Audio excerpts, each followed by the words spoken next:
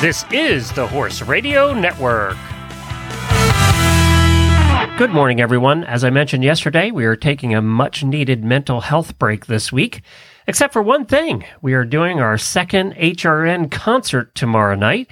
It's a two-continent concert, this time combining the United States and Australia to bring the music of two continents.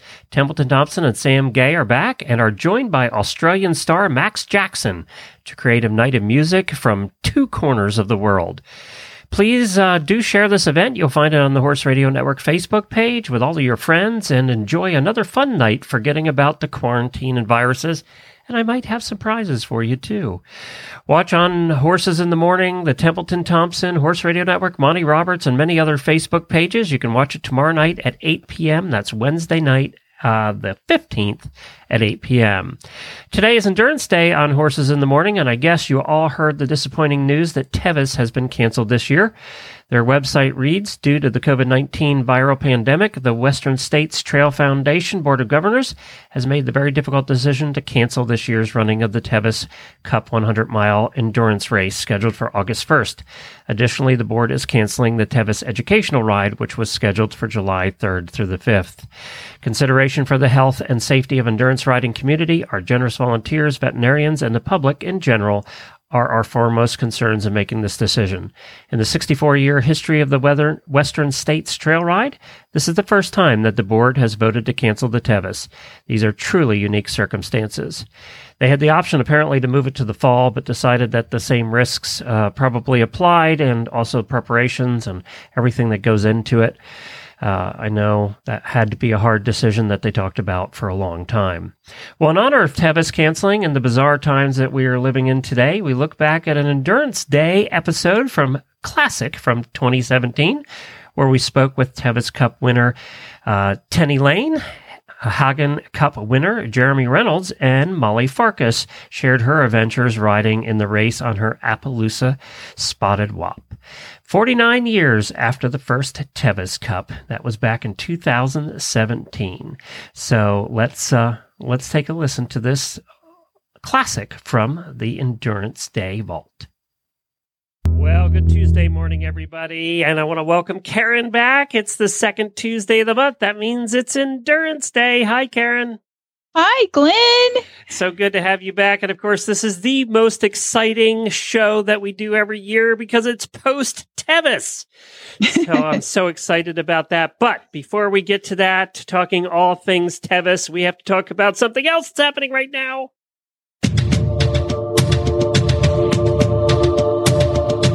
Horse Nation. This episode is Do Try This at Home. Leslie, failure is always an option. Any result's a result, that's for sure. Or not.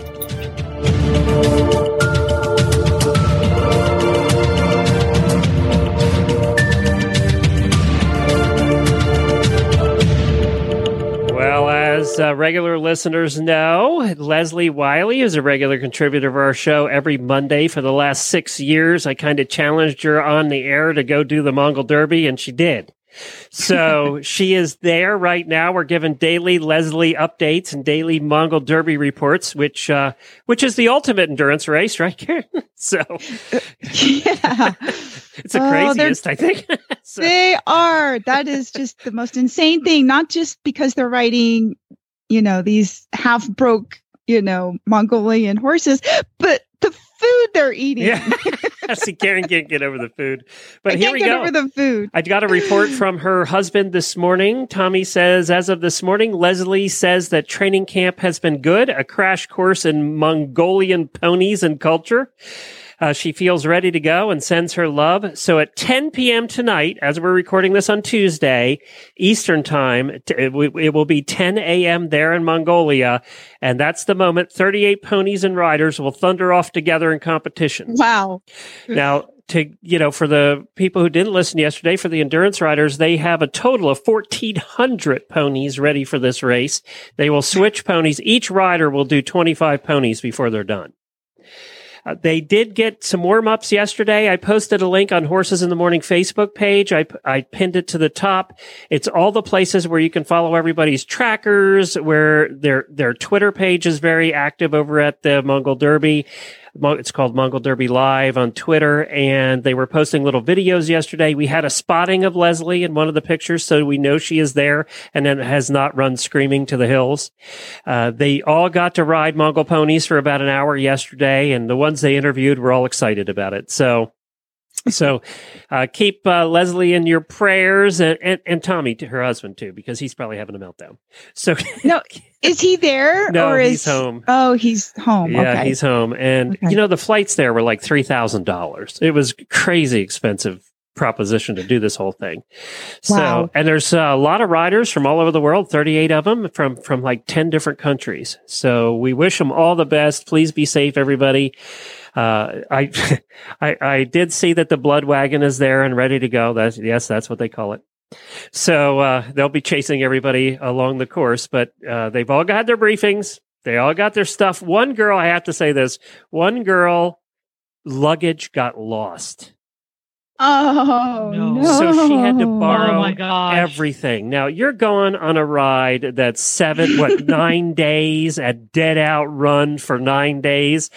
And you got to borrow everything: underwear, pants, boots, riding stuff, her kit that she had, to her build backpack.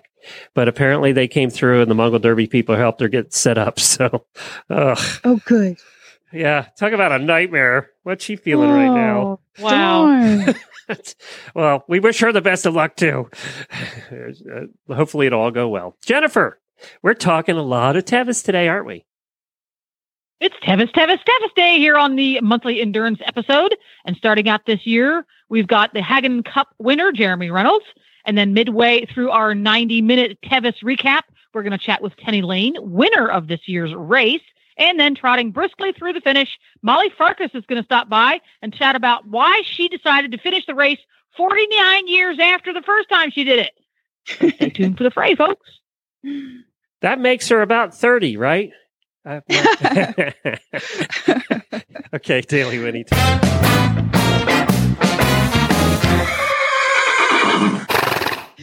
And today's Daily Winnie goes to Brian Riome, who is also known as the Mule Man. He stopped and helped rescue at least 2 riders and 1 horse that had fallen off the trail in different places during the Tevis Cup, risking his own completion. The ride management actually granted his an extension on his cutoff time. And as it turned out, he was on a mule that decided it was going to just go on through like a freight train. And he finished the ride with several minutes to spare. One of the riders, he went down and from what I heard, he carried her back up on his shoulders. And then she was also one that had fallen a good way down the hill, right? There were a couple that fell, and I'm not sure which one, fell the furthest, but it was, a steep drop off. One of the horses fell, and as it was trying to get up, it reared over again and fell even farther. So, it was a great deal of effort on his part and a big sacrifice, because he really was risking his completion, because he was already riding right on the cutoff time as it was. And then he spent a, significant amount of time helping these people that, thank God he was there to help them and get them, back up to safety, and get the 1 horse that had fallen also, and get them back up. And then he also had the 1 rider, which I believe you interviewed somebody else yesterday that was there. Yeah. And he put the 1 rider on his mule and led all the way up one of the canyons to get her to safety. And so, yeah, that was, a great, show of horsemanship. And, so, kudos to him and congratulations on his still being able to actually complete and finish the ride and get his Tevis buckle. Wow, good for him. I mean, it says a lot about the endurance community, doesn't it? Right. People really are does. always going to be there to help you, which is wonderful. And nobody wants to leave somebody that's, stuck or injured or Because the next ride, you're going to be that person. It could be. Yeah, that's just it. And in fact, at the last ride I was at, I almost was that last person. So let me tell you real quick about what happened to me on my last ride. I did the Hat Creek Hustle, which is a really nice ride. It's up by Mount Lassen in Northern California, and a lot of it takes place on the Pacific Crest Trail. And for those that don't know, the Pacific Crest Trail is a lot of single track trail through this area. There's a lot of volcanic rock and stuff because, Mount Lassen and Shasta, I guess, it's a volcano. So, it's a tough, challenging ride. And I was riding Bo the second day. My first, my 10-year-old junior rode Bo on the first day, which was a tough 50, and I rode Chief. And then the second day I rode Bo. So he did 100 miles there, and we're just kind of trotting down the trail, and we went around a turn, and there was a through hiker. And for those that don't know, a through hiker is somebody that is hiking the entire trail from Mexico to Canada, which is like 2,600 miles. And one of the volunteers said, yeah, by the time they get up here, some of them are kind of loopy. Kind of zoned out. They're kind of zoned out. So we come around the corner, and she had seen us coming, but we hadn't seen her.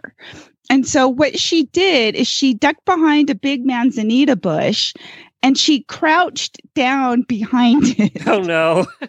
With her, and the fact that she's a through hiker meant she had her full hiking gear and pack and all that on.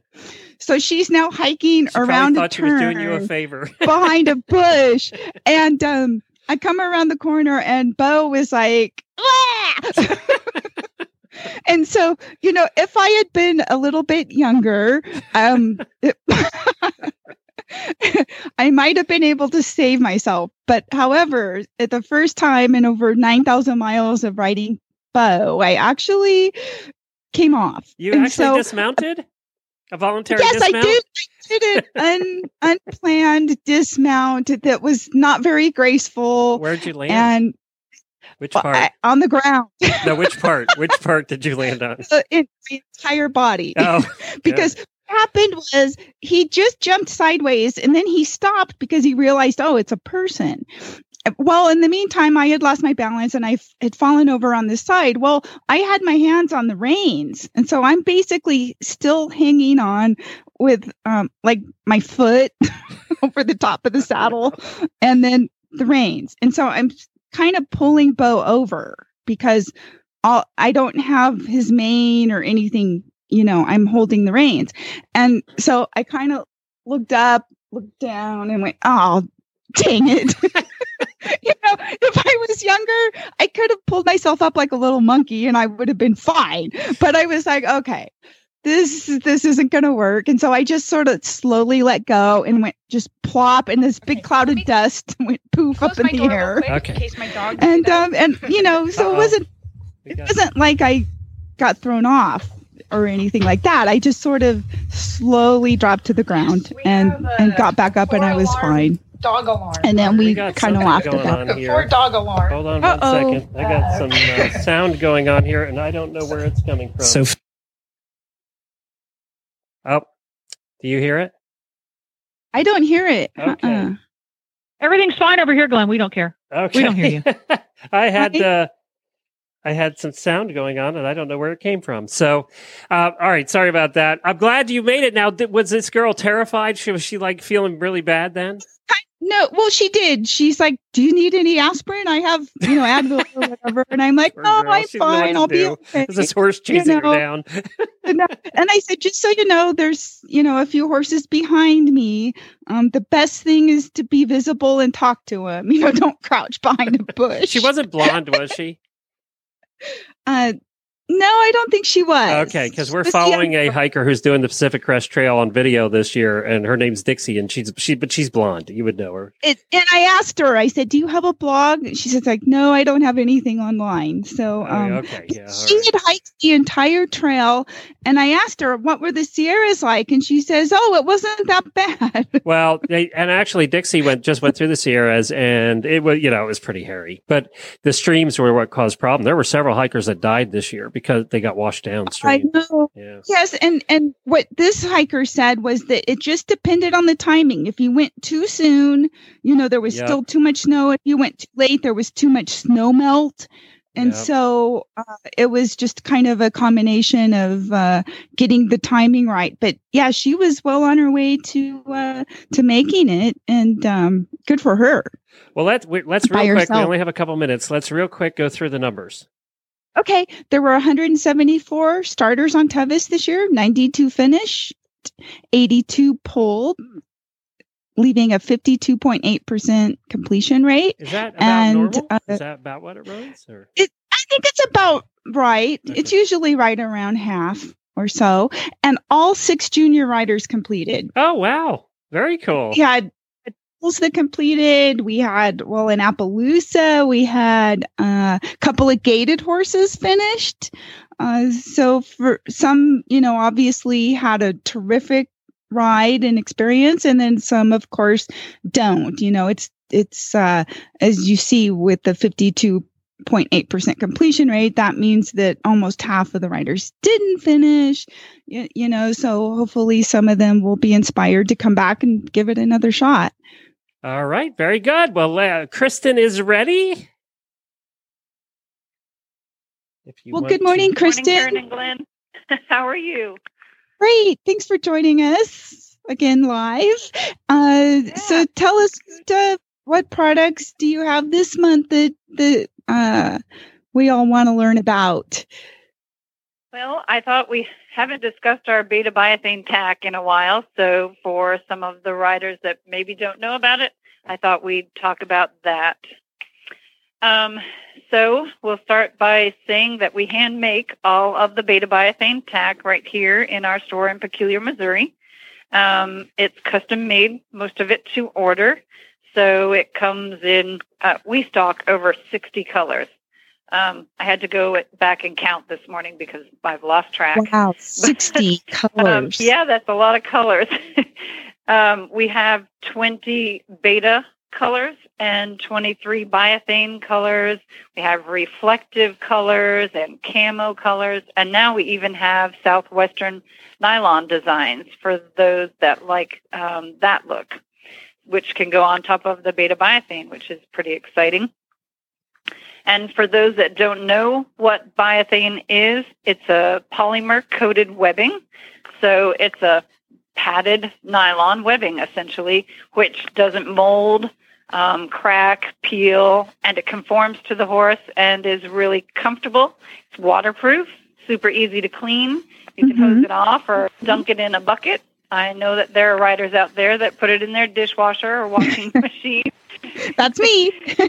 Yeah, so super easy to keep clean and very comfortable for the horse. And you have, tell us about the options on the hardware. We offer the tack.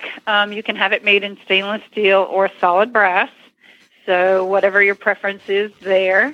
I will say when we make this tack, all of our folds, it's cut off of large rolls and put onto the hardware. So all of the folds go away from the horse for your horse's comfort. There are a lot of manufacturers out there that don't do that, which could potentially rub. So we make sure your horse is as comfortable as possible over these miles that he's doing. We do offer a sizing chart. Oh, cool. And this stuff does last forever. I mean, it literally does. It lasts for years and years. Yeah, it's fabulous. It will last longer than the horse. Honestly, you have to come up with, excuses and reasons to try to buy new biothane tack because it will never wear out. That's right. That's a great part about it. Yep. And it's so comfortable and just, super for what we're doing for sure. We have great designs too. We have some fun Western designs. I mean, we're always changing it up, and we have tons of different styles for every horse and rider. So whatever your preference is, whatever works best for your horse. We have some bridles without brow bands. We have padded breast collars, split reins, regular reins. You name it, basically. If you can name it, we make it. And we've made some interesting products over the years. Right, sure. right. And I know you made the tack for the riders that were in the Rose Parade, too. Yeah, 24 of those riders, wearing our red, white, and blue tack, which was really exciting. And we've made many years, pardon me, many years we've made the tack for the U.S. endurance teams over time. So that's pretty fun, too, for us to be able to say. So, pretty great stuff. Right. And if somebody is interested in ordering, how would they go about that? Well, they can visit our website, www.thedistancedepot.com, and or request one of our 2017 catalogs and or give us a call toll-free at 866-863-2349. Terrific. Well, thank you, Kristen, for joining us. Thank you, Kristen. Thank you. I don't know how anybody who rides endurance wouldn't want this with all the weather and crap you guys go through. Right. Right? We went out the other day. It had flooded in our area recently, and we went out, and it was just muddy as could be. We came in, and I hosed off my tack and hung it up. It looked brand new. Well, I know. That's the best part about it. I know I have a biothane harness, and I wouldn't do anything else down here in Florida.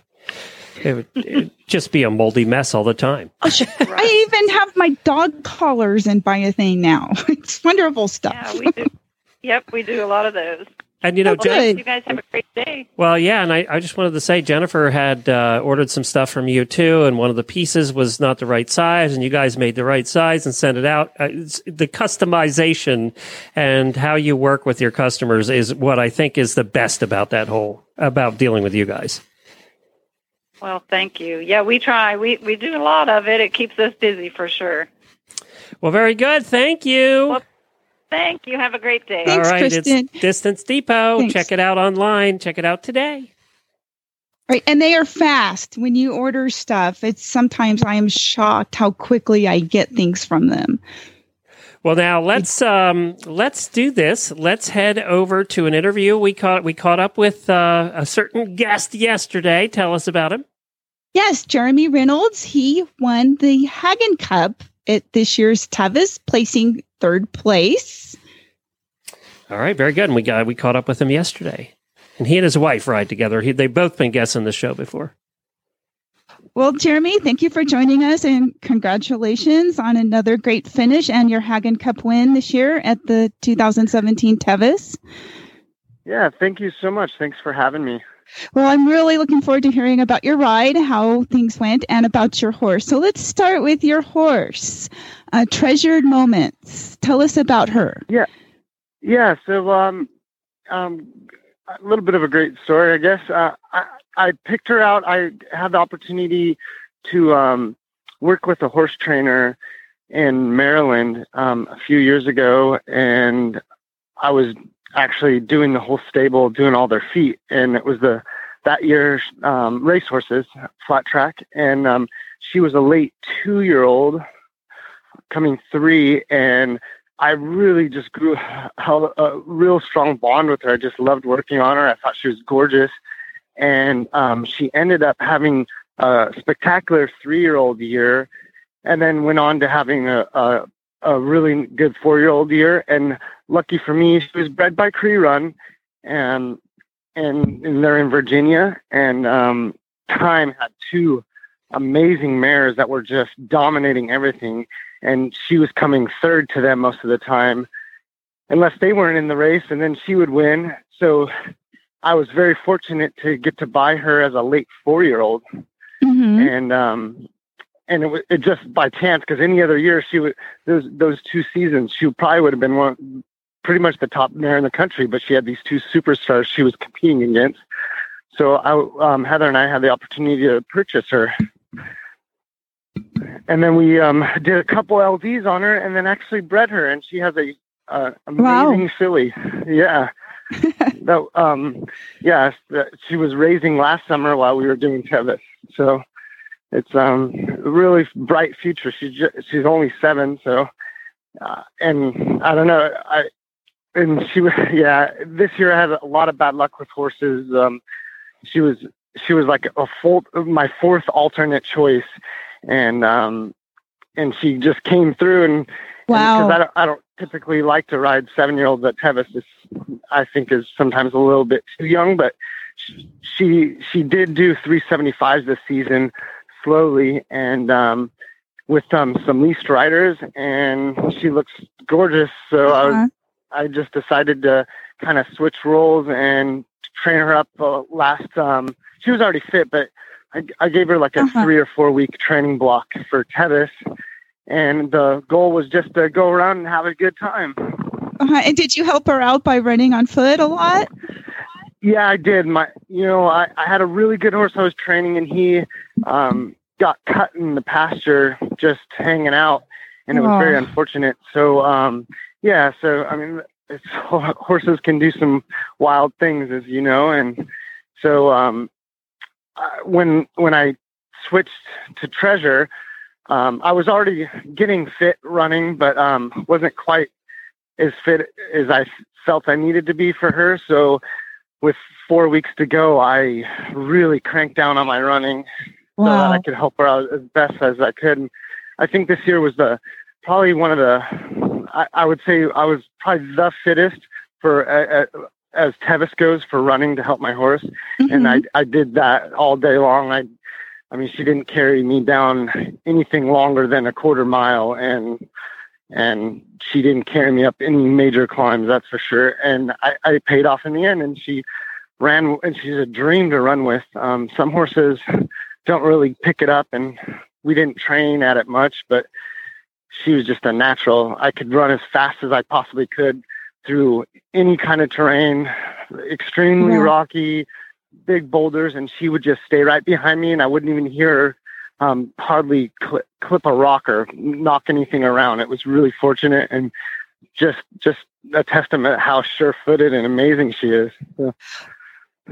Well, I watched the Haggin Cup judging, and I have to say your presentation was just wonderful. You did an excellent job. Well, thank you.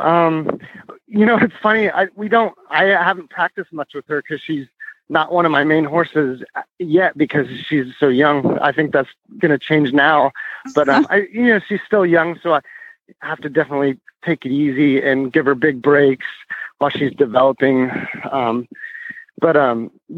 mean, she's always kind of shown well when you do trot outs. That's natural to her, and it's nice. She did move really fluid and loose, and was able to keep up with me as fast as I could run, which does it does help on the presentation for the Haggin Cup. Definitely. Well, so now tell us a little bit about the ride itself. What did you think about the trail change at the before Robinson's?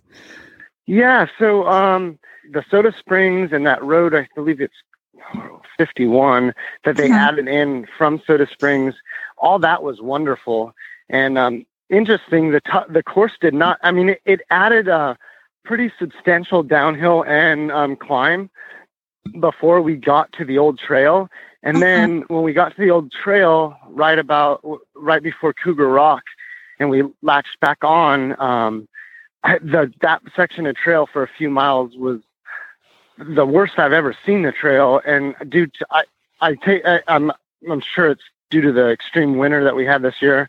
And this year is because there was no topsoil left. It was just rock on top of rock for, I would say, a good, about 4 or 5 miles to where we latch on to the Lion Ridge, the new first aid station there, the new Red Star location for this year, and so that's what I think slowed down a lot of people. And in addition, even though it was slightly shorter than the original course or the course we currently use, I think that extra climb, that extra descent, maybe slowed us down quite a bit. And then the latching onto the regular trail, slowing us down with all that extra rock. After Red Star, there was a major descent we did along the Lions Ridge and then down to French Meadows. And that was actually the most difficult part. The dust, it was, man, I would say it was up over my ankles as I was running down, and it's just a huge cloud, and there were so many horses together, and you couldn't really see very much of what you were stepping on. And I would say that was the worst part of the trail. And then the Duncan Canyon, which is absolutely gorgeous. If you ever have a chance to go hiking or riding up there, Duncan Canyon is just beautiful. And I was fortunate to help this year at Tevis, Heather and I both, and we went up and marked trail, and actually we documented trail so that the crews that the Western States Board had going up to clear the trail and everything, we documented and asked them to do this section and that section marked with ribbons, and they actually did a beautiful job. And that was up to that point of the trail. That was one of the best parts of the trail, the one that we were all worried about, but they did just a spectacular job of cleaning it up that it ended up being a great part of the trail. Right. So do you feel that overall was the course about the same as you remember from previous years as far as difficulty goes, or maybe was it a little easier? What do you think? Oh, I think it was a little more difficult, actually. I think it added one or two extra big climbs that we normally wouldn't have. Okay. And then the weather was just strange this year. It was very fortunate because we had really cool weather up until we hit the California loop. We got rained on multiple times. Wow. It cool all the way through. I mean, it started heating up. For me, it started heating up on my way to Michigan, I guess. And before that, I was extremely cool, like in the low 70s most of the time, and rainy and overcast. Yeah, that's sure, I think, helped a lot of the horses out. Yeah, absolutely. And it just showed, because we getting into Robinson, I mean, the front horses were 45 minutes behind normal pace. And it wasn't, we weren't going slower than normal. It just, the trail was just that much more technical and difficult. And not just footing wise, but climb wise, we had quite a bit more climbing to do. Wow. Yeah, it was really fun watching it on the webcast, all of the front runners. I mean, there were so many of you that it had placed well previously, and it was like nobody was getting pulled this year. It was like out of like the top 15 riders that I was following up in the front, they just kept, they made it, you guys almost all made it to the end, which I thought was really impressive. Yeah, it was a great year for competition wise. I mean, when we started, I was thinking, man, usually I could pick out 5 that are going to be there in the end, but this year it was hard. Like, I was like, there's like 15, 20 horses that really have a chance to stay in that top group all day. And then, so, and we were, leapfrogging each other most of the day, and it really didn't start spreading out until about Forest Hill. Mm-hmm. Wow. So, yeah, go ahead. I was just going to ask, what's up next on your schedule? We're going to try to make it, we're going to go on a nice little cruise with some friends to see Alaska. Oh, and, cool. We'll spend a little time,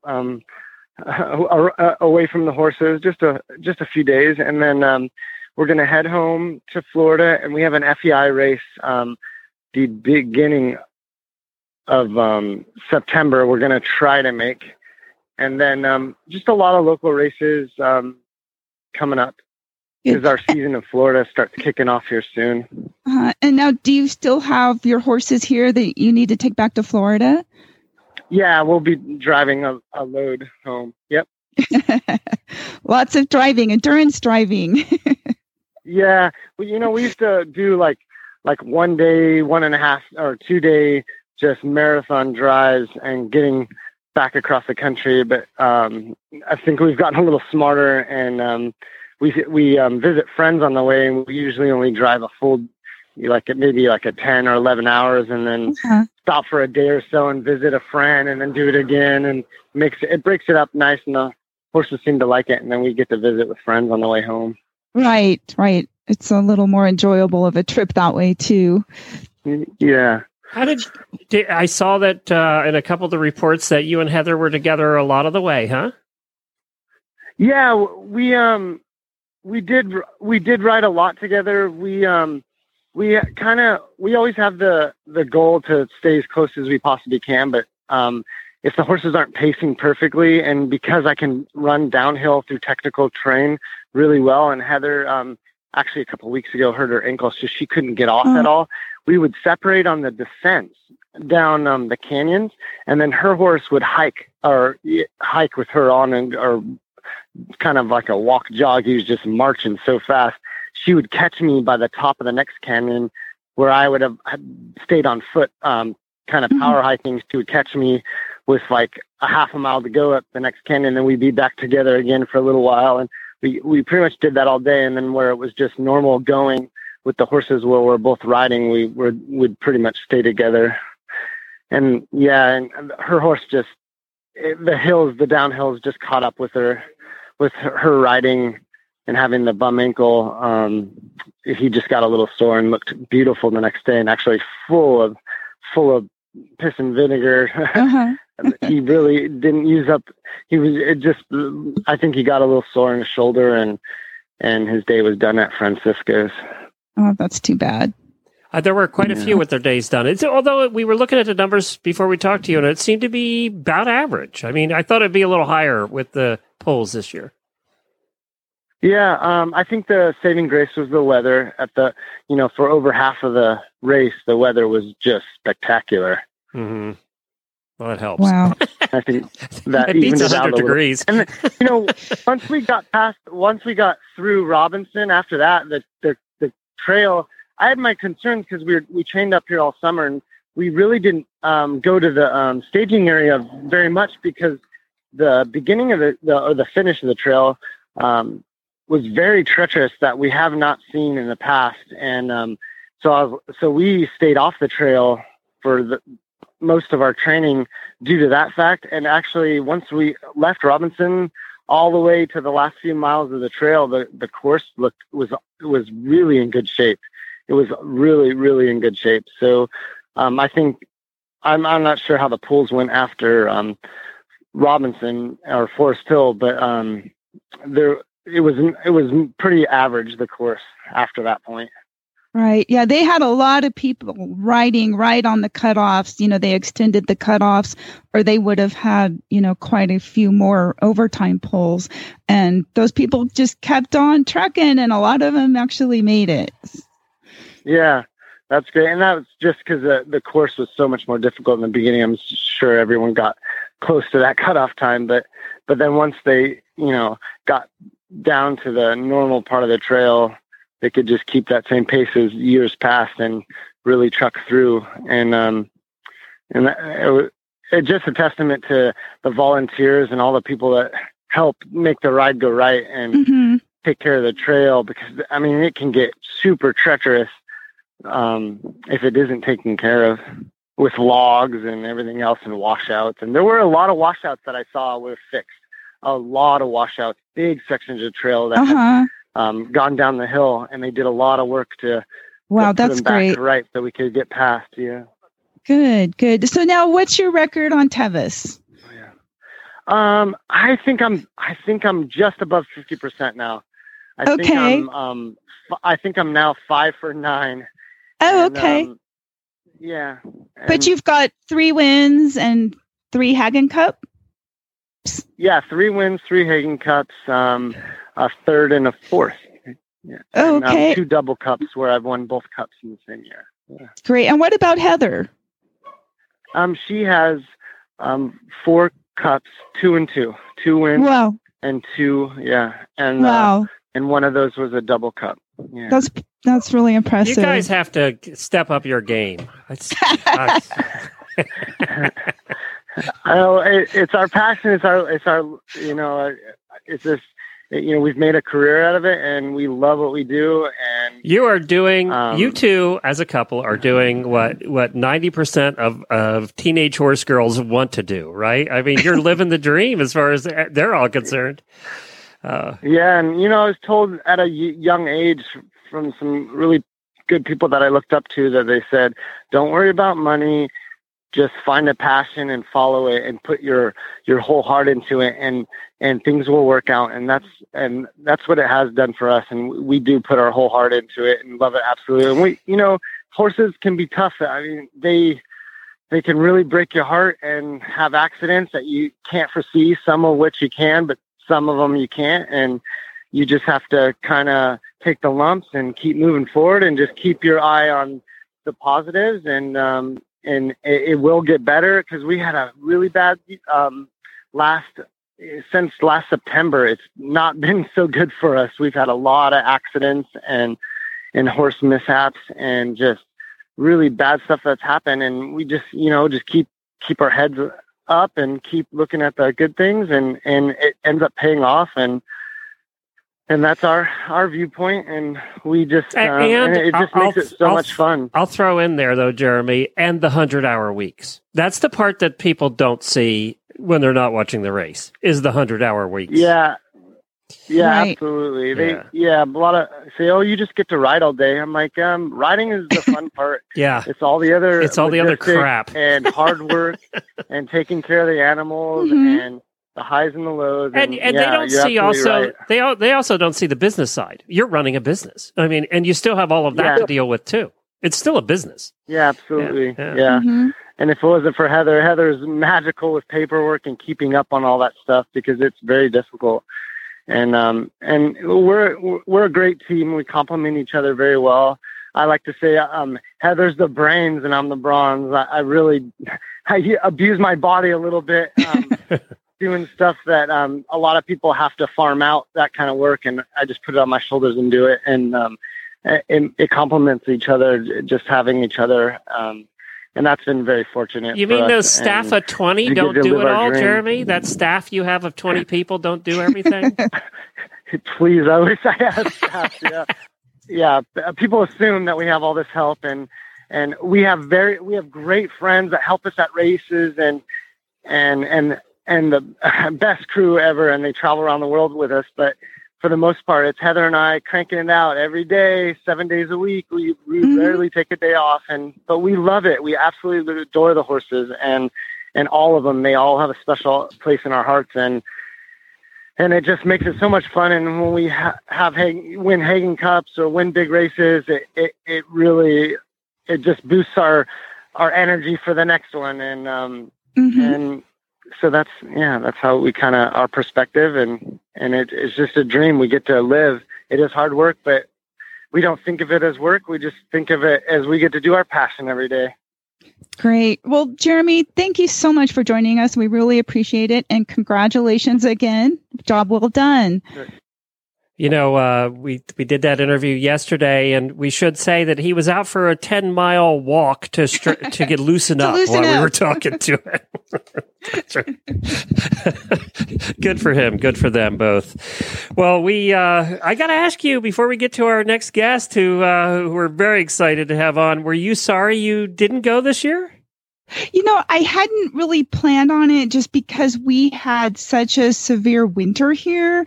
I just hadn't really got myself or the horse prepared, although we probably could have done it, but I just didn't feel that I, as a rider, was ready. And so that's okay because, my horse did 100 miles at the Hat Creek ride 2 weeks before Tevis. And, we don't have to go every year. Right. Exactly. Well, there's somebody that was very happy she went this year. Right. Up next, we have Tennessee Lane, who won the Tevis Cup this year. And she's a very successful endurance rider and is also the ride manager of the upcoming AERC National Championship ride that's going to be held just in a couple of weeks from now. So welcome to the show, Tennessee. Thank you for joining us. Hi. Hi, how are Hi, you good doing? morning. How are you recovering from your trip? Oh, we're still driving home. We got a long ways to go and a lot to get done once we get home. So no rest for the weary. Right. So how long of a trip is it for you from Colorado to California? It's a minimum of 2 days. And that first day, that, Sunday afternoon after the award ceremony, we were in no condition to drive home. We were both pretty tired, Indy and I. And so we made it a couple hours that first day. And then last night we just parked on somewhere here in Utah. It's beautiful here. I'm not sure where we are. But wow. we're just out here in the mountains partway home, and we hope to make it home later tonight. You're and, at the get to work on the national championship You're at the one trail. place in Utah that actually has cell service. So good for you. Yes, exactly. That's actually why we decided not to move this morning. Yeah. Well, thank you for making room for us. No so problem. let's tell us a little bit about the horse you rode and some of I want to hear about your training schedule and stuff leading up to the Tevis this year. Okay. Well, I'm not sure how much background everybody has, so I'll just start at the top. Far, who's just an amazing, beautiful horse, is not mine. He was Kevin Meyer's horse, and Kevin Myers was a dear friend and a wonderful human being and a huge member of the endurance family, just a huge member of the community. And we lost him very tragically last year to suicide. It really rocked our community. We have all been kind of still mourning and still recovering from that very shocking, sad tragedy over the past year. And it's something that we're all still healing from, I should just say. Regardless, his horse is just become an icon. Not only was he already an amazing athlete with an absolutely immaculate, flawless record with thousands and thousands of endurance miles, not a single pull, 7 Tevis completions, a Haggin Cup, just a phenomenal, beautiful horse that's just so iconic because he's got such a recognizable face, just this big piebald face, and he smiles when he goes down the trail. He's such a happy guy. So I had planned to go to Tevis on my best horse, Bluff, and he got a minor injury just a few months, 3 months before Tevis. And although he healed, I did not believe Tevis would be a good comeback ride. There's no way I was going to risk my best horse, some kind of re-injury that would have been catastrophic. So I was super heartbroken and bummed and literally about to scratch from the Tevis when Rusty called me because he had heard about Bluff because we're kind of a close community, as you know. And he asked me to ride Far, and I was just flabbergasted. I was flattered and honored and had to take a moment to think about it because it's a lot of pressure. It's a ton of pressure, and it's also just such an amazing opportunity. So at the end of the day, after talking to my family and my crew, I decided to go for it. And he brought Far over a couple months ahead of time so that I could get to know him and develop a relationship with him. And, he handed me, he came to one of my Spanish Peaks rides. And in the dark, he handed me his lead rope. And I remember him jokingly saying no pressure. The only way you could possibly improve his record was, to win Tevis. And he just kind of laughed, haha. And I was like, yeah, no problem. That's a lot of pressure, but at the same time, in the back of my mind, I'm like, wouldn't that just be amazing, to do that and to have that kind of closure after losing Kevin on Kevin's horse. And so in the back of my mind, that was always my goal. And also in the back of my mind, I was remembering that it's extremely risky to race that hard on a horse that's never been pulled, because I sure as heck don't want to be the one person who has a pull on Far. Anyway, so phenomenal horse. And it was quite a race this year. No pressure on you. Yeah. Really, right. Yeah, it was an awesome race. We had so much fun. But so when he got to my place, Steve had been riding him, and Steve rides at about 180 with tack. And so I knew he was fit, but he was also living down in Arizona. So I knew he was, he was carrying a lot more weight than he was going to be carrying when he was carrying me. He was used to that. He was fit. He had been doing 50s. He had been living in extreme heat. What's it, like 120 degrees down in Arizona? It's like the surface of the sun. So he was adjusted to heat, and I'm not. And so now my goal is like, okay, I'm going to take advantage of my end of the spectrum, which is 9,000 feet of elevation is where we're sleeping at. I have mountains out my back door in Wildcat Canyon, which people who have ridden my trail, they know how steep those canyons are and how technical. So my goal was to do as much of the work that I thought he might still be lacking in the little amount of time that we had. And so we did straight up and down. And I know, at his age, I also didn't want to mess with his joints. And so I did not do a lot of speed work and a lot of trotting down trails and a lot of stuff. We walked slow up hills that, are steep enough that all you're ever going to do is walk up them. We walked up and we walked down and we walked up and we walked down. We did, 6-hour rides. We did 2-hour rides. And I went to the top of the East Peak. I went down back into the canyon. We just pleasure rode, in my opinion, because I was sitting on his back like a fat person. But I was working his mountain muscles because I knew those canyons are the make it or break it point for a lot of things. And I got to know him over that period of time. Of course, we did some also a little bit of fast stuff just so I could get to know his pacing and everything. And the crazy thing is that while we did get to spend time together, and he is a phenomenal horse, and I kind of know what I'm doing. I've been around the block.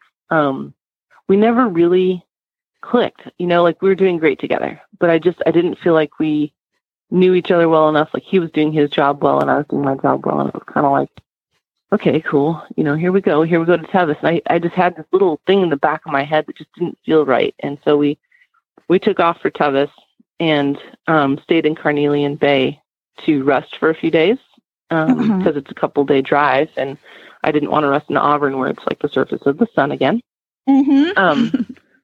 And so on my warm-up rides in Carnelian Bay, that's when we had our magic moment. And I don't know what happened or how. I do know there was an instance, but we came around the bend on a trail and there was a bicyclist and it was a very technical portion of the trail. And he did like a reining cut up the side of the mountain into the side at a gallop. And I was right there with him and we both agreed on the decision. And I don't know if that was the moment, but we just completely clicked. And after that, but whereas before that, he was killing me. He's a jackhammer. He's also one of the roughest horses on the planet. And I'm not joking when I say that.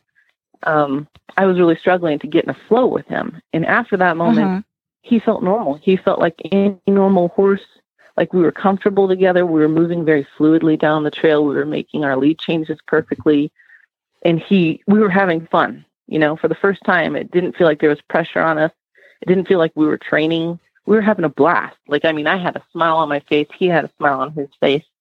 And I was giggling going down the trail. I was excited. And I was like, oh my God, we've got this in the bag. And for the first time, it felt like he was my horse, which is cool. And I trusted him and he trusted me. And that's so important going into Tevis. So I feel like just in the nick of time, we barely had enough time to get to know each other. It was just a few months.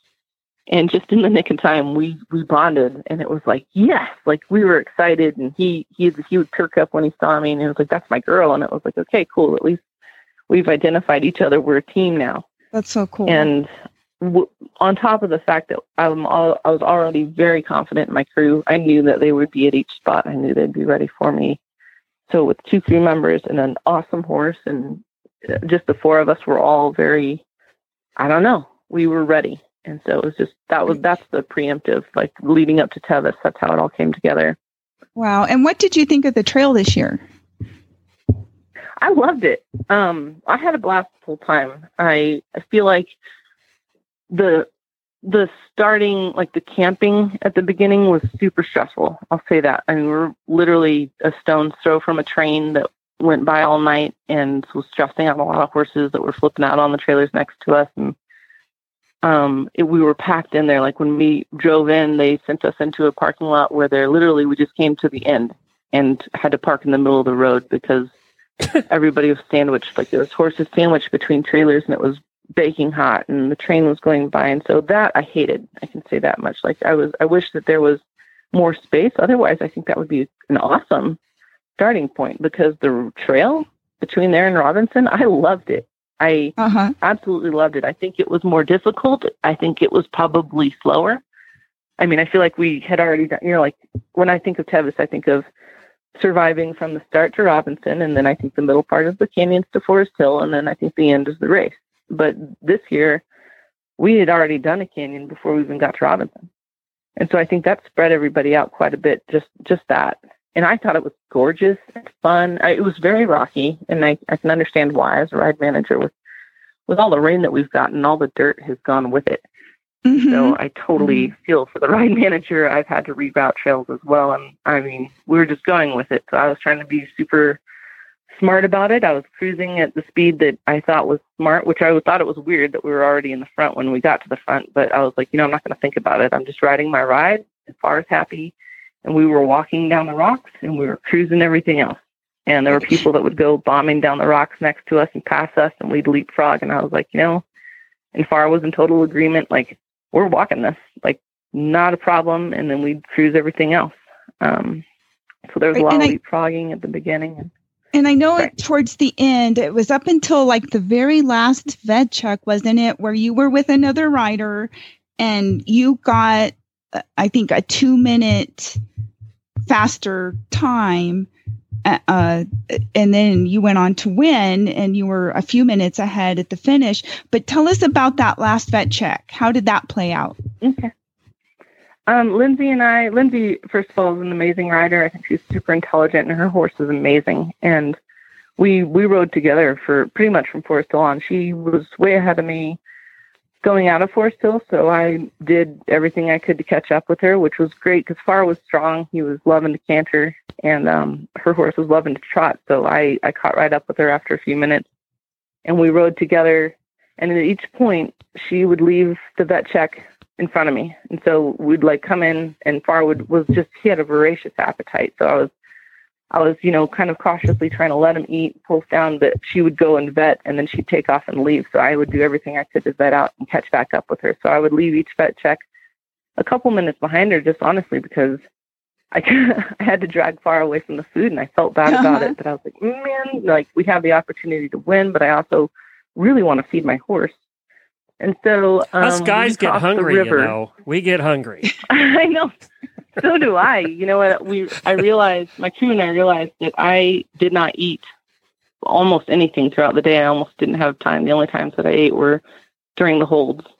And I don't think I ate or drank a thing from Forest Hill to the finish line, which is insane. Wow. But I was running on adrenaline, and I literally didn't have a moment. Every spare moment I had, I was putting stuff in Farr's mouth and steering him and rating him. But anyways, we rode together, kind of took turns leading. And I knew that Farr wanted to canter, and her horse had this awesome trot, just this straight train trot. So it worked fine either way, whoever was leading. And then we crossed the river, and she said, I've never been in this position before, so we need to come to an agreement on what's going to happen because we can't race. And in my head, I was thinking, I've been in this position before. We still have a lot of ground. And I have some hard lessons learned in my head that I was taught by an amazing mentor, Heather Reynolds, who really handed me my own bet a couple years ago on Shazam. And I learned from it. And she's an amazing competitor. And I learned a lot from her that year. And I'm thankful for it. And I learn every time I win or lose anything, I try to take every lesson home. But regardless, when Lindsay said there was no way to race, I was thinking, wow, the race is a long ways from over right now. Right. But I was like, well, here's how I see it. You want to win, and I want to win. So we're not going to agree on anything except for how great the weather is. And I did say on the way into the quarry, I was like, I can tell you that my horse is starving, and I would love to spend some time eating. And she was like, okay, I'd be game to spend some time eating. So I was like, all right, sweet. We didn't agree on anything. We just said, yeah, we're game to take care of our horses at the quarry. And so we came into the quarry, and we actually decided to walk in on foot because it's a downhill, Karen, coming down that rocky hill and around the corner. We just walked down that. So our horses were pretty much down, and walked in there, and, Farr just dove into the mash, and I was really happy to see that. And the volunteers were getting me Gatorade and refilling my water bottle, and I see her walking over to the vets already, and I'm like, son of a gun, like, huh. And every other checkpoint before that, she had done the same thing, and she'd gone to the vets, and she had ditched me as quickly as she could, and it took me a couple minutes to catch up each time, but I had learned my lesson at this point from both her and Heather. Like, every time she was going to leave, and I was like, I'm not going to let her leave this vet check before me, because this is it. This is the last one. And so I dragged car over there right next to her. We were pulsed down, we vetted out. And when the vet handed me my card, I said, thank you. And I swung my leg over my horse and I took off at a gallop because I knew my horse was galloping strong. And I literally handed off my out time to the out timer who was running alongside me cheering. And I handed it off to him at a gallop and they were like, go, go, go. And we galloped off into the darkness. And I knew that if I kept him at a gallop, which he was super happy to do, that we would widen the gap. And so you went across no hands? One thing. Oh, yeah. So I had crew at no hands. That was awesome. And they threw water on me and I galloped right across no hands. So we actually galloped quite a bit of the way home. It was only the steep portions that we walked. And he was ready to walk, obviously. And he drank just tons and tons because he hadn't been drinking well when we were with Lindsay because it was that stressful, when one horse is walking away, like, okay, forget it. I'm not going to drink. But every time we were alone, he drank really well. So I was kind of, super excited because that rock water tank that's built into the side in the darkness in the cave of trees that's built into the side of the climb up into Auburn. He drank and drank and drank. Yeah, it's like the built-in rock tank built into the side, and he drank tons there. And I just remember the silence and listening for her behind me, just assuming that she would be right behind me.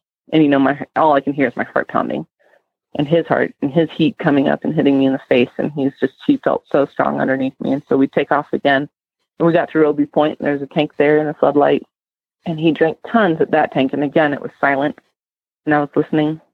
So I was just letting him drink, but also, you could just feel the seconds ticking away, and you're just goosebumped because you're at the front of the pack. But I've lost a race at that point before, so I'm still very alert. And we cruised into the finish line, and he came in strong, and he felt so excellent all day. I was just elated, and oh my God, it was fun. We had so much fun all day. That trail is epic.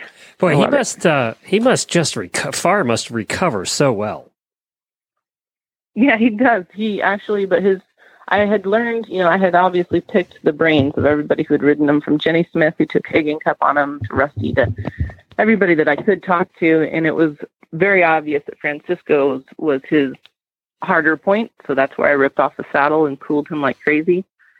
And he recovered pretty well. And I can't complain, obviously. He did super great the whole time, but I also went to extreme measures, including not drinking at all. All the water that I carried on my saddle went on to him.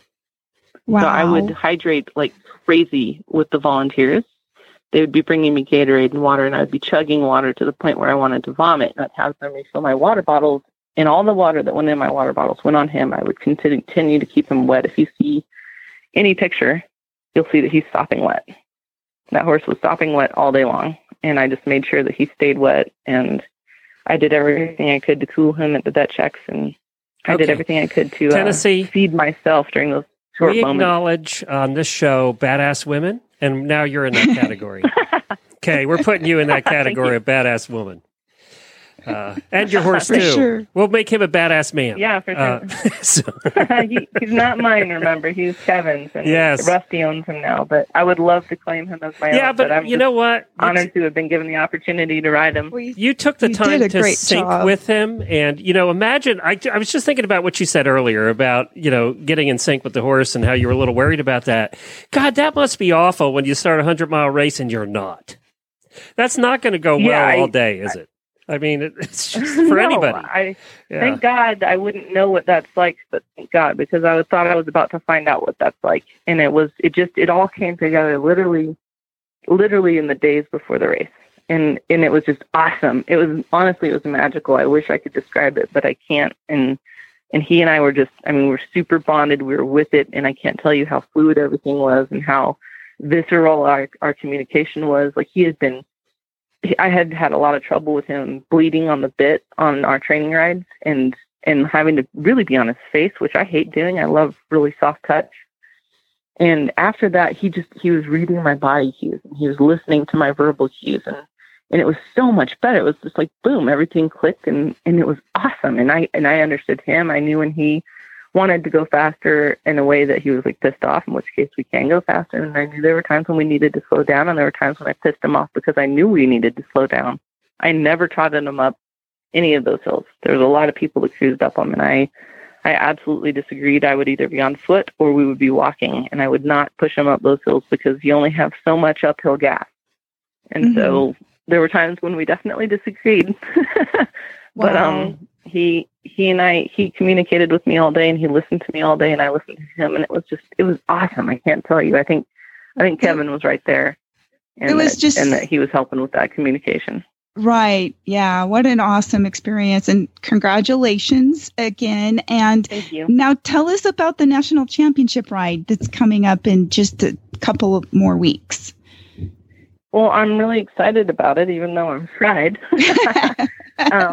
The good news is that I've hosted 2 races this year, so the trails are fairly well done. But we've had so much rain that the bushes are just growing like crazy. So we have to go back through and, trim everything up and get everything fully marked and get the signs up again, and make sure all the ranchers' cattle are happy and gates are where they need to be. My trail is gorgeous. I think anybody who loves Tevis will love my trail.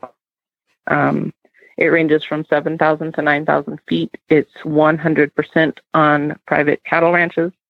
The trail is extremely exclusive for that reason. There are no people, including myself, that get to ride these trails except for on race day to registered SoCo riders. Cool. So I've never even done my trails. I mean, that's very cool. I've cleared them, and I've been on them on motorcycles and 4-wheelers and with axes and on ribbons and marking tape. And I've never even gotten to ride them, but the trails are only open to riders during ride days, during insured moments. And it's gorgeous. They cross the cool thing about the Spanish Peaks area is that there are these volcanic formations that pushed up through the Earth's crust and cracked the Earth's crust, and the magma came up and filled those cracks, but then it cooled. It never erupted. And so the magma that cooled in those cracks is much harder than the Earth around it. And so over the millions of years, the Earth around it eroded, and so there's these huge rock walls that come out like spokes on a wagon wheel all the way around the mountains. And so those are all over throughout the ride, and it makes our trails kind of funny from above. Bird's eye view, the map looks like somebody could cheat really easily because the trail goes all the way to the right and it goes all the way to the left, and you could just go across right there, but you can't because there's an 80-foot rock wall or there's an 80-foot drop. You know what I mean? There's sandstone cliffs that we wrap them around, and there's wildflowers and elk and deer and antelope and turkey and grouse and bear and mountain lion, and it's awesome. It is technical. It is a Rocky Mountain ride, and I have no desire to make it a flat track course for people. So, I mean, the people that get scared, then maybe it's not their bag, maybe it's not their cup of tea, but XP riders and Mountain Zone riders and everybody else, they don't even think twice about any of the technical sections. They just love it. They come in just giggling and smiling from ear to ear.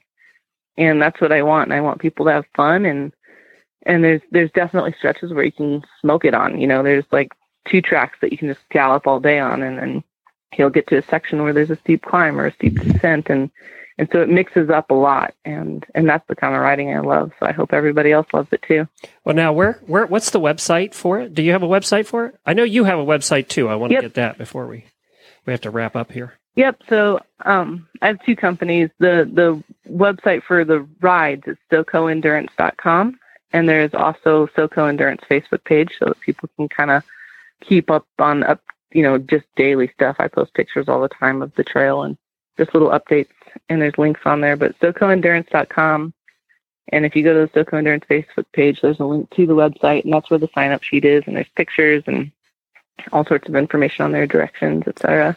Well, congratulations again. So cool. I have to ask you one thing, though, before we go. How'd you get the name Tennessee? Okay. Oh, it's a family name. It's 6 generations deep. Oh, is that right? So that was the last name? Or was it a first name always? Nope. It was always girls. It was their first name. And so my family on my mom's side settled the West, just like you read in the history books. You'll actually be reading American history books, and there are places where I've found that I'm reading about my own family. But they settled the West in the covered wagon and traded with the Indians. And some of my family was living on the Tennessee-Kentucky state line border when they drew the line and made the border and named the 2 states. Oh, And wow. so I guess that my family had a whole lot of Tennessee pride. And so when they named the state Tennessee and everything, they named their newborn daughter Tennessee. And Tennessee is an Indian word. It means where the river bends. And here's the comical part is they drew the line and it turns out they were in Kentucky. Well, I'm kind of glad you weren't named Kentucky. I think Tennessee's got more romantic, actually, for a first name. Anyways, the family actually settled all the way to the west and ended up winning land in the land races. So I guess riding fast horses runs in my blood, but the land that my family won in the Texas land races is still in the family. I still go and hunt whitetail there every year. And there's quite a few other Tennessees in my family. We all go by Tenney. And we all spell Tenney differently. That's why mine is the weird one with the T-E-N and EY. But yeah, it's just a family name. Oh, what and a cool story. I'm happy to honor it. And I guess my great aunt Tennessee used to ride for the Pony Express, and she delivered the mail and babies. So again, I guess it runs in my blood. Oh, there That's needs so to be a cool. book about your family. I mean, that could be a book. I see the movie right now. Right? Let's do it. Hey, do that in your free time, Tennessee. Do that. Right. Yeah. I will get right on that in Yeah. maybe 10 years from now. Congratulations again. Well done. Awesome. Thank you. Yeah, All right. good job. Take care. Good job. And thanks again for making time for us this morning. All right, now No back problem. home. Back home for you. You got work to do. Yep, I do. All right, we'll see you, Tenney. Come to the national championships, everybody. All right, bye-bye. Bye. What a cool story all the way around. I know, isn't this fun? Yeah, I mean, what a cool story. Look at all these people. Tevis always brings out the really cool stories, doesn't it? And the next one is even cooler. But first, you have to tell us about some boots that were worn all over Tevis this year. Yeah, several people did ride in the Renegades this year, and I have ridden in Renegades for several thousand miles on my horses. They work really well. I used them at the Hat Creek ride. I did 50 miles on Chief, and Bo did 100 miles altogether using the Renegade strap-on boots. They work great going over rocks and hard-packed gravel and, tough technical trails. The horses do really, really well in them. They're easy to use because you just need to adjust the Velcro. I've got my junior trained so she can put the boots on and take them off. They're easy enough for a 10-year-old to use. And so they're a really great product made in the USA. They're offered in many different colors, 2 different boot models, so you can kind of fit them based on your horse's hoof shape. The company is great to help if you need help fitting the boots. They also have a glue-on boot, which is what, most people, I think, prefer if they're going to do a ride like Tevis, to glue them on, and then they don't have to, even look at their horse's feet. They're just, the boots are there. I like the strap-on boots for most of the rides I do, just because you put them on for the ride, and then when you're done, you take them off. And if you're doing a ride, training ride or whatever, and the footing is good, it's one of those things where sometimes I'll put the boots on and other times I won't. Which is nice because it develops a horse that has a nice, healthy foot, and they're just solid on their feet, which is what you kind of want to have for endurance or just long trail rides. And so for anybody that's interested in learning more about Renegades, go to renegadehoofboots.com. Very good. Well, our next guest is ready. And boy, we've already heard stories today, but nothing like this. Yeah, we're going to have fun with talking with Molly. She was great. I sent her a message yesterday and I said, "What are you doing at 7:00 tomorrow morning?"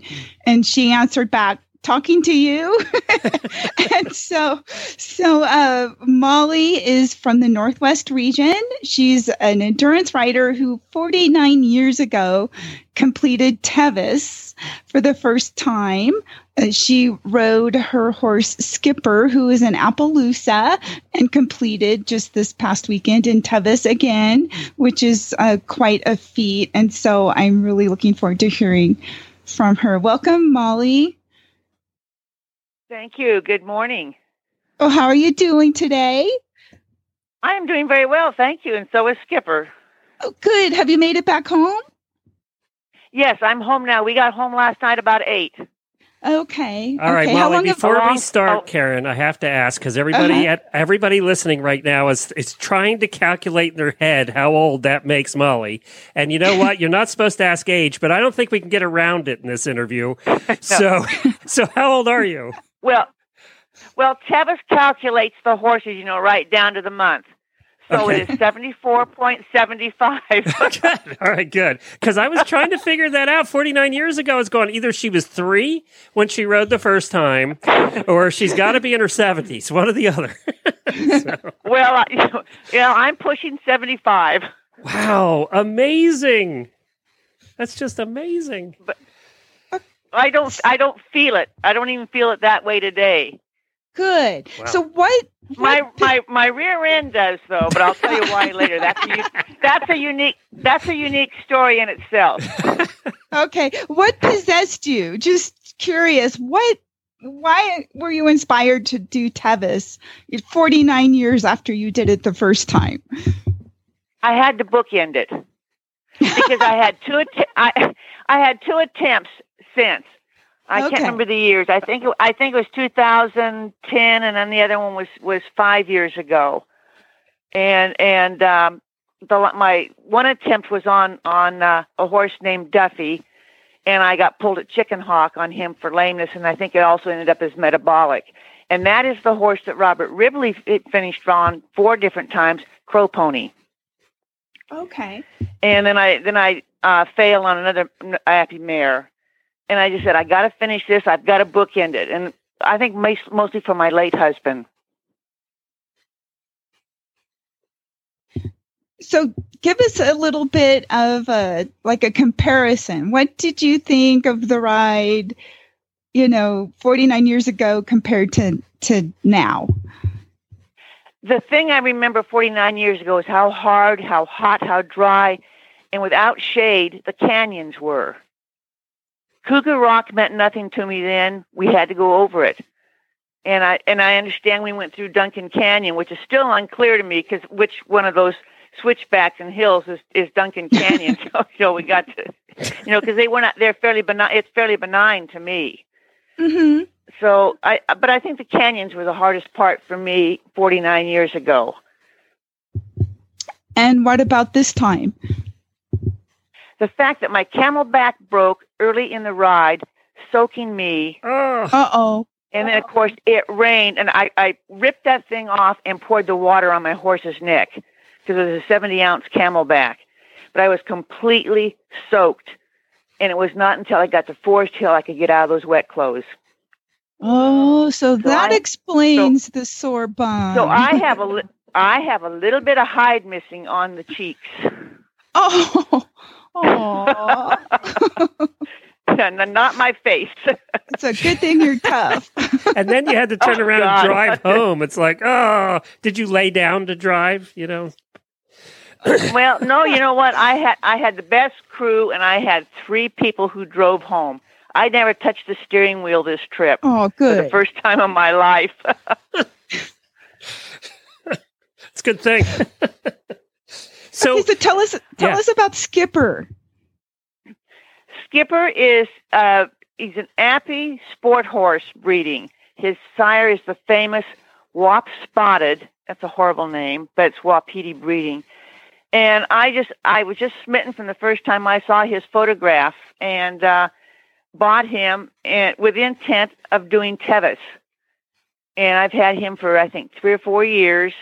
And last year, Robert Ribley borrowed him for Virginia City. Mm-hmm. So I took him to California, and I left him with Robert. So I have to credit the Ribleys for conditioning the horse for me. And I had to finish because this is a very expensive ride.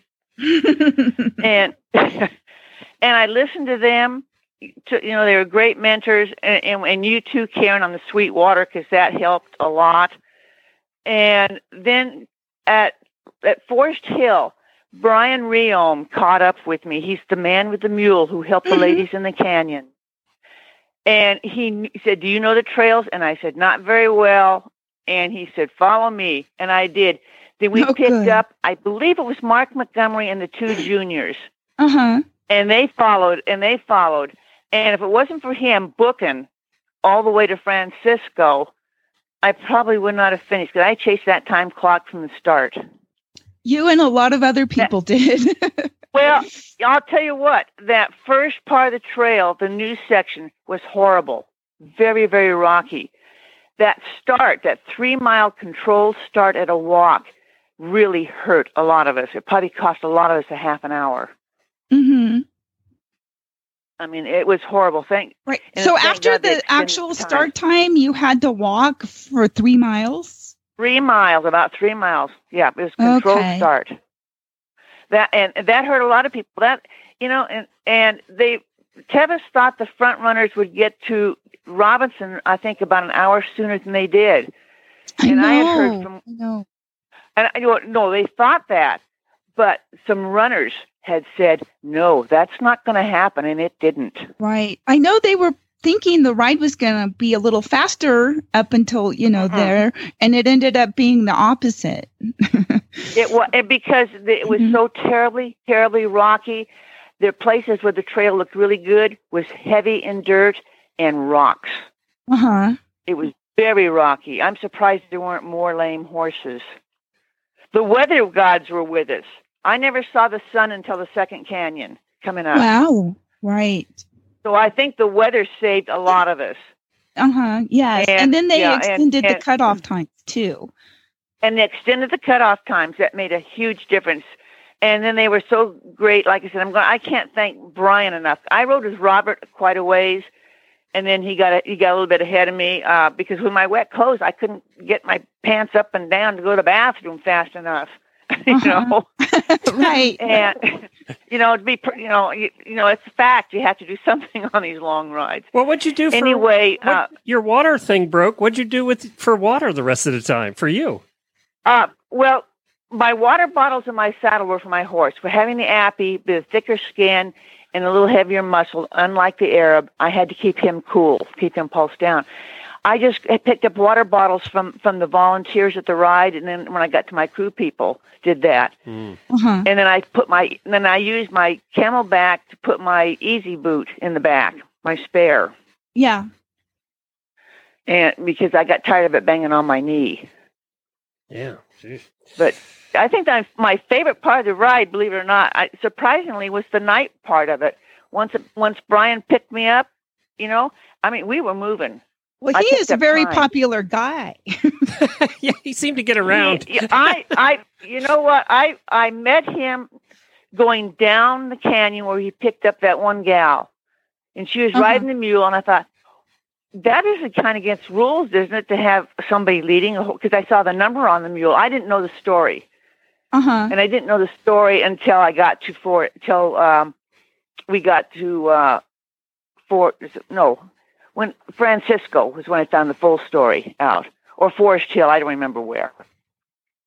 And so, yeah, he was just awesome, because I passed him in the canyon, and it was Forest Hill. Somebody said he had rescued those one person, and I found out about the second one.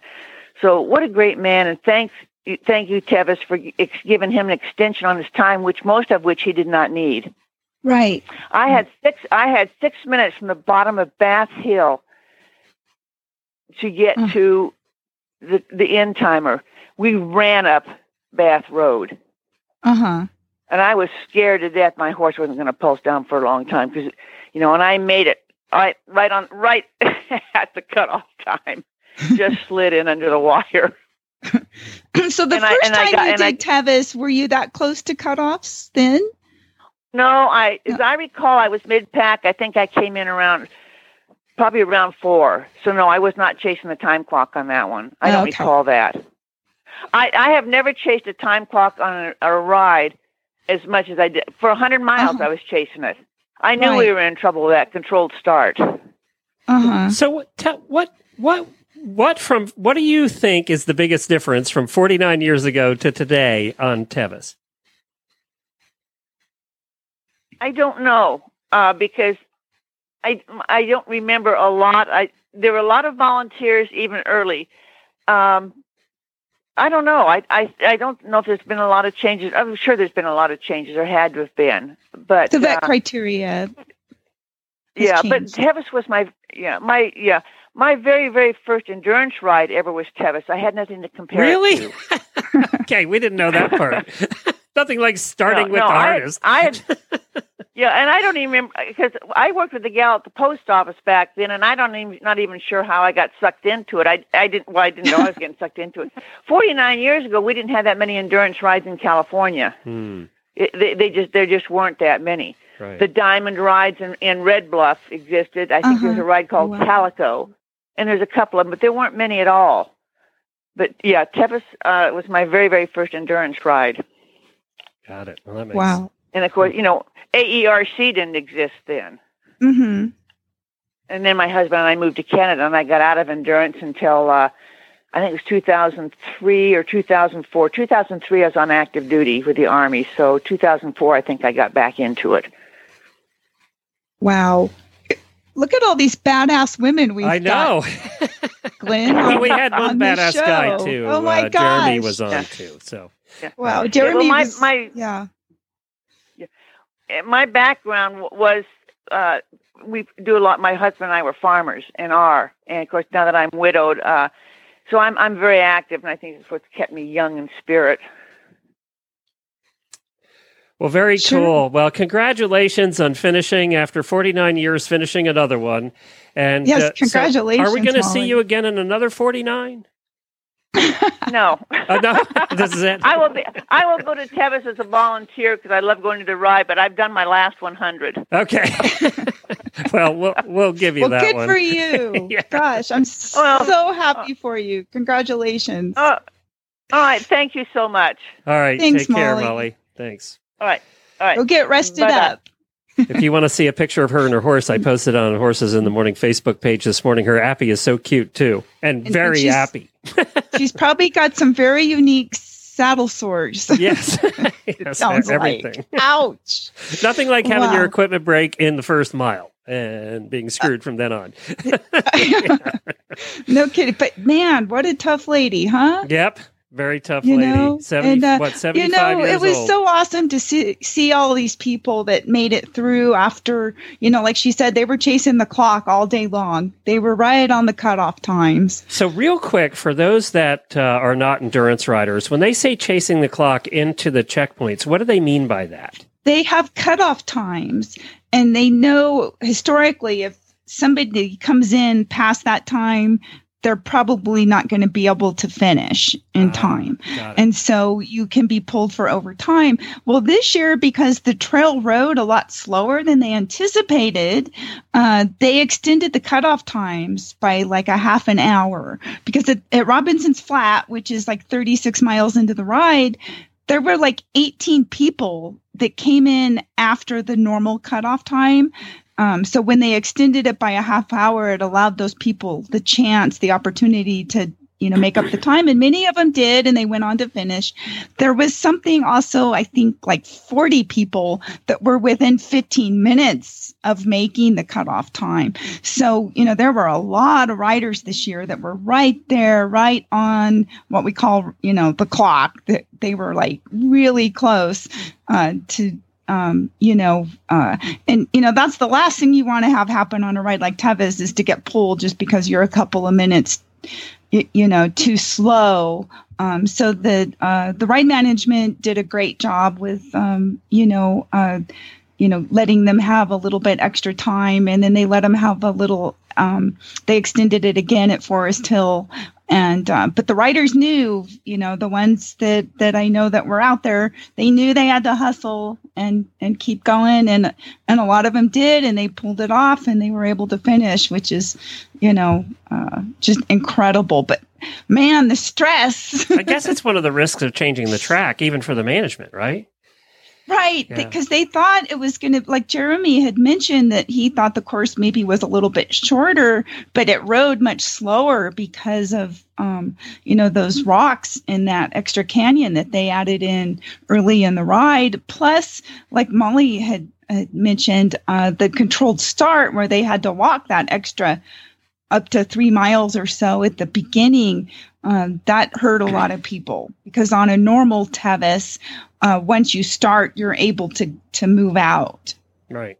Well, What a race this year, and we're so glad that everybody. I mean, and by the way, Karen, I want to thank you. You hustled to get everybody booked for today. I mean, they're all on their way home, pretty much. So, right? Yeah, yes, you really hustled. We're only 2 days after the race, and you got it done. So, congratulations there. Also, want to congratulate you too, and your boy Bo, who had his 5 times award there at the award ceremony at Tevis. Thanks. And it is a big deal. And, there aren't too many that accomplish that. And you did. So congratulations for that. Now, I don't know how old you are, but at 75, I expect to see you out there doing your last race. I asked a couple of my friends, would you want to go back and do Tevis 49 years after you did it the first time? And pretty much the answer was always the same. Not just no, but hell no. Hell no. So we're not going to see you out there at 75? I know what I feel like at 55. With the aches and pains, I can't imagine. That's just incredible. Really is incredible. Well, good I was for her. a little older than Molly when I did it, so I would be like in my 80s. So well, there you go. There's a goal. No, so yeah, my vitamins. hats off to Molly. Good, good for her. I mean, she is tough enough, and I mean, all the riders that went through the course this year are just a little bit tougher than they were a week ago. That's right. And their horses too. Congratulations to all of them. And their horses too. Done. Yes. Congratulations. Well, tomorrow we'll be back here. Jamie will be here for our normal Wednesday show. We'll be giving you a Mongol Derby update because it starts tonight at 10 o'clock. So we should be able to see the trackers and see them all heading out. By the time we all wake up tomorrow, they'll have changed horses 4 times. Wow. So and apparently in the beginning when they're getting used to these wild ponies, some of them come off. So we should be seeing updates on the Twitter feed for the Mongol Derby Live and also on their website at The Adventurous. Just search for Mongol Derby. It'll come up. Or check out the links. I have them pinned to the top of the Horses in the Morning Facebook page. So we should get beginning reports. I think we interviewed 10 or 12 of the riders that are heading out this year. So You'll be able to find them all and follow their little trackers. Hopefully they work. And I know that there's one husband, Tommy, who will be watching it every minute of I don't know how he's going to get any work done today. Tommy is supposed to join us tomorrow morning. Leslie's husband is supposed to join us first thing in the show. So we will get an idea of that. Devin Horn, who Devin, who just finished 500 miles of the Colorado Trail and did the Mongol Derby twice, is going to be joining us hopefully Thursday morning. And she's going to let us know. Apparently the alumni of the Mongol Derby have a betting pool, just like in Hunger Games. Okay. Where they take wagers behind the scenes, and she's going to give us the secret wagering of the alumni. So we'll find out what the odds are and who's the odds-on favorite after the first day. So that's what's going on tomorrow, and Thursday is Mary, and then we're off to Ada on Friday and going to be doing some shopping for all of you, checking out what the new products are. And Jennifer's very happy about that. I think she's bringing an extra bag this year, to be honest. So if you need anything, Karen, send an email to Jennifer at horseradionetwork.com. Okay. All right? Get your email over to her. Thank you, Karen. What's your website? Where can everybody follow you? My blog website is KarenChatton.com. Very good. Sounds good. KarenChatton.com. Thanks, everybody. Talk to you again tomorrow morning. We appreciate you listening. Don't forget to download the Horse Radio Network app. All 15 of the shows we have are on there. So just go to Horse Radio Network, iOS or Android App Store. It's free and it's easy and it's the simplest way to listen to our shows. Take care, everybody.